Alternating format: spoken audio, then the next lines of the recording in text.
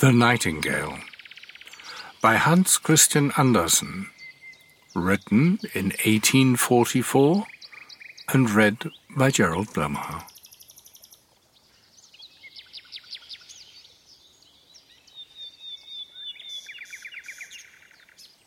Once upon a time in China, the Emperor's palace was the most beautiful in the world. It was built entirely of porcelain, exquisite and very costly. In the garden, the most wonderful flowers could be found, with silver bells which tinkled, so that everyone who passed noticed them. Nearby there was a forest, sloping down to the deep blue sea. Great ships sailed on it.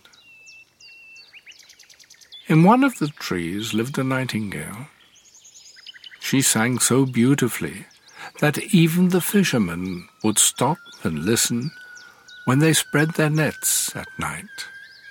"Oh, that is so lovely," they said.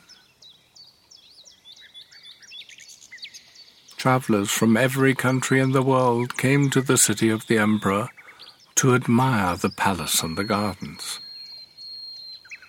But when they heard the nightingale sing, they all agreed it was the best of all.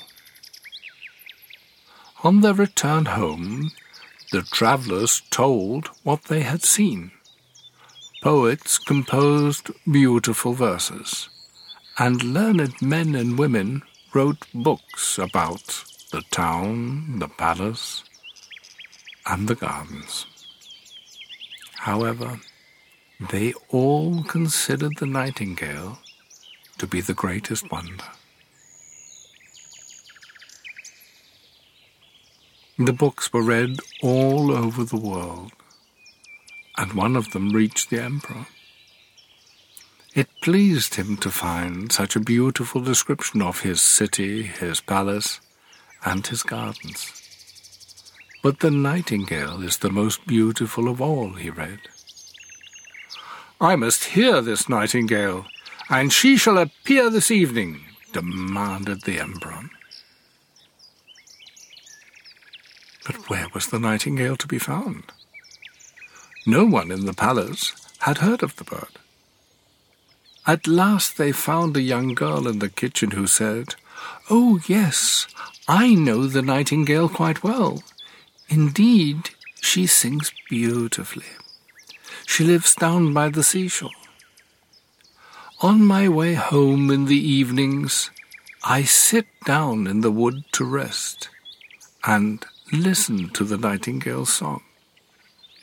It is so touching, just as if my mother kissed me."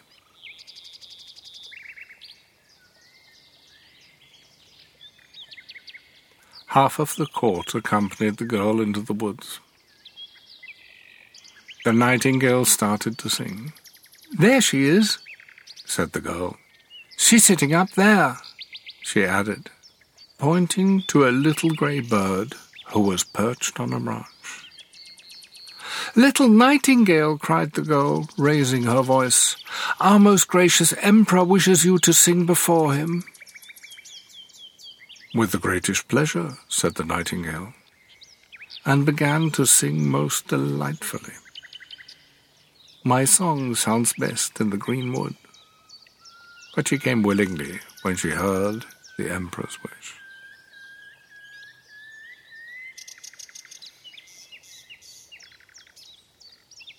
The palace glittered in the light of 1,000 lamps. Beautiful flowers stood in the corridors. In the center of the great hall, a golden perch had been fixed for the nightingale to sit on.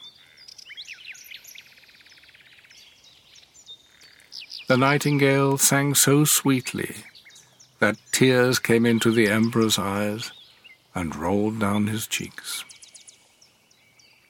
Her song became even more moving, touching everyone's heart. The Emperor was so delighted that he declared the nightingale should have his golden slipper. But she declined the honor with thanks.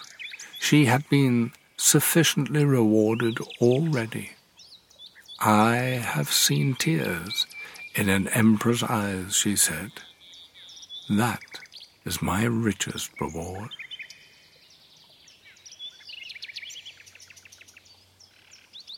The nightingale was now to remain at court, to have her own cage, with the liberty to go out twice a day, and once during the night. 12 servants were appointed to attend her. A silken string was fastened to her leg, so she could not fly away. The poor nightingale was now a prisoner, and very sad.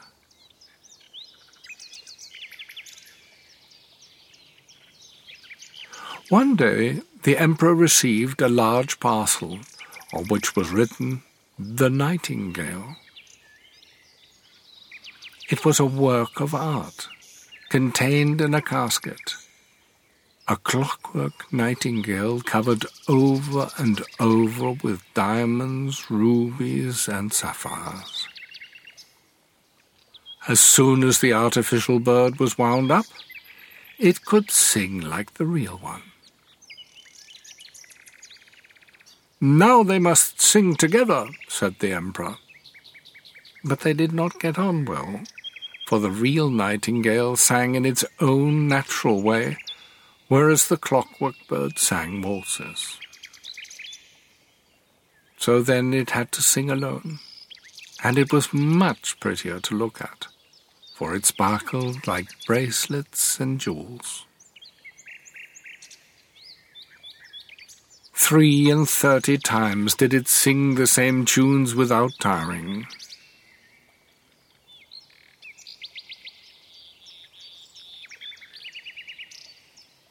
The emperor said the living nightingale ought to sing something. But where was she?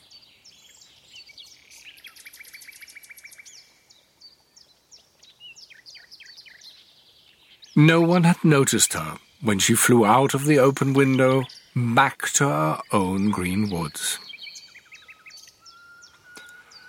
The people said she was a very ungrateful creature. "But we have the best bird after all," they said. They would have the bird sing again and again, always the same piece. "With a real nightingale we can never tell what is going to be sung, but with this bird everything is fixed. It can be opened and explained so that we may understand how the music is formed and why one note follows upon another." On the following Sunday, the emperor commanded that everyone should be present to hear it sing. They all said, "Oh," and held up their forefingers and nodded. Only the fisherman, who had heard the real nightingale, said, "It sounds pretty, yet there's something lacking. We cannot exactly tell what." The clockwork bird was placed on a silk cushion close to the emperor's bed. All its gold and jeweled presents lay around it, and it had been given the title Grand Imperial Bedside Singer. A year passed, and the emperor, the court, and all the other Chinese knew every little chirp in the clockwork bird's song. That pleased them, as they could sing with the bird as often as they liked. One evening, when the clockwork bird was singing its best, and the emperor lay in bed listening to it, something inside the bird sounded whiz. Then a spring cracked. Whirr went all the wheels, and then the music stopped. The watchmaker was fetched, and after a great deal of talking and examination, the bird was put into something like order. But he said that it must be used very carefully, as the barrels were worn, and it would be impossible to put in new ones without injuring the music. Now there was great sorrow, as the bird could only be allowed to play once a year.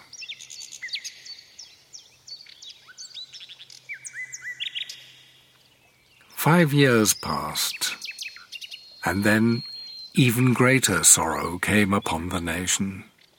The emperor was very ill. He lay cold and pale in his royal bed. The passages were carpeted, so that not a footstep could be heard. All was silent and still. But the emperor was not yet dead, although he lay white and stiff on his gorgeous bed, with the long velvet curtains and heavy gold tassels. A window stood open, and the moon shone in upon the emperor and the clockwork bird. The poor emperor was hardly able to breathe. It seemed as if something was sitting on his chest. He opened his eyes and saw that it was Death, who was sitting on his chest. He had put on the emperor's golden crown and held his sword of state in one hand and in the other his beautiful banner. All around the bed, and peeping through the long velvet curtains, were a number of strange heads, some quite horrible, others beautiful and kind. These were the emperor's good and bad deeds, which stared at him now that death sat on his heart.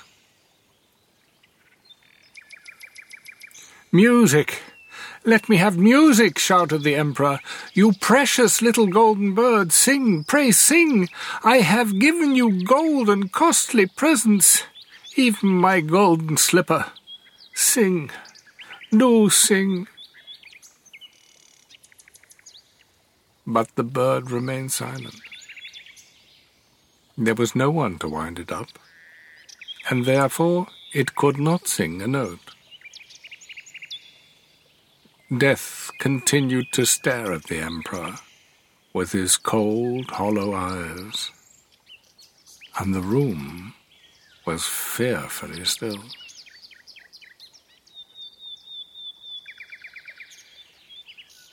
Suddenly there came through the open window the sound of sweet music. Outside on the branch of a tree sat the living nightingale. She had heard of the emperor's illness, and had therefore come to sing to him of hope and trust.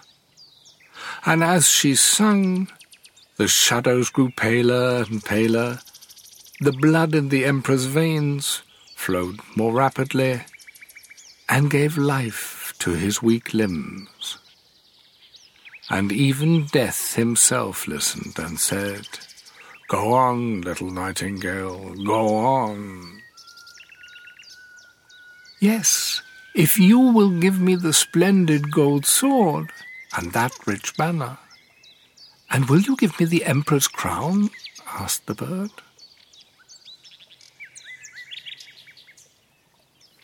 Treasures for a song.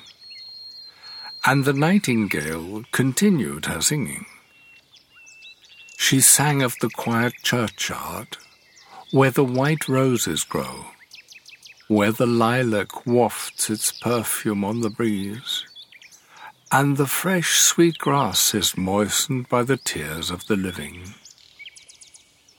Then Death longed to go and see his garden, and floated out through the window in the form of a cold grey mist.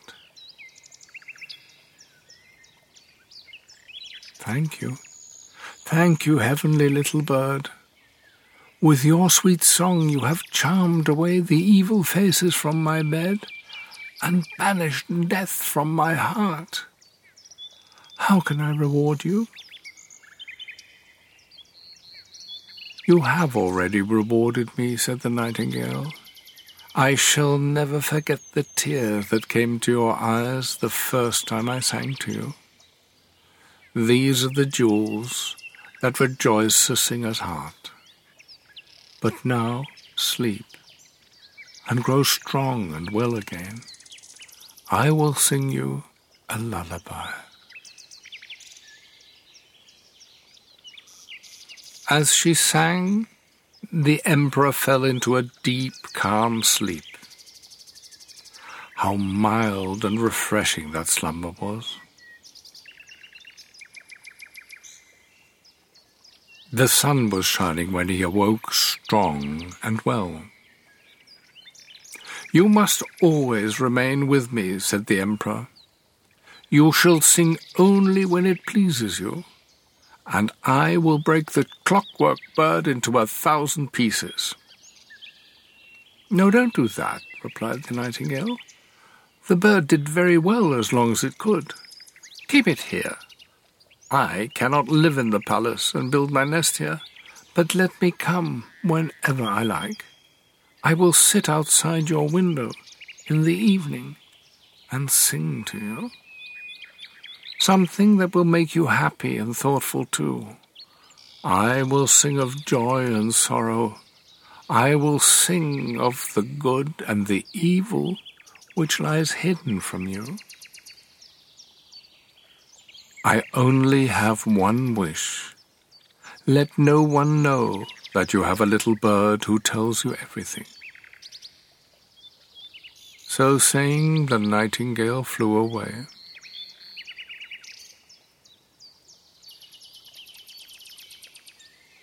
The servants now came in to look after the dead emperor, when lo! there he stood to their astonishment, healthy and full of joy.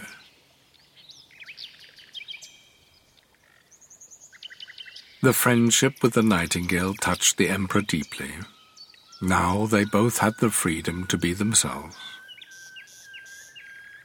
The nightingale kept its promise, and because of its advice, the emperor was able to rule justly and wisely for many years to come.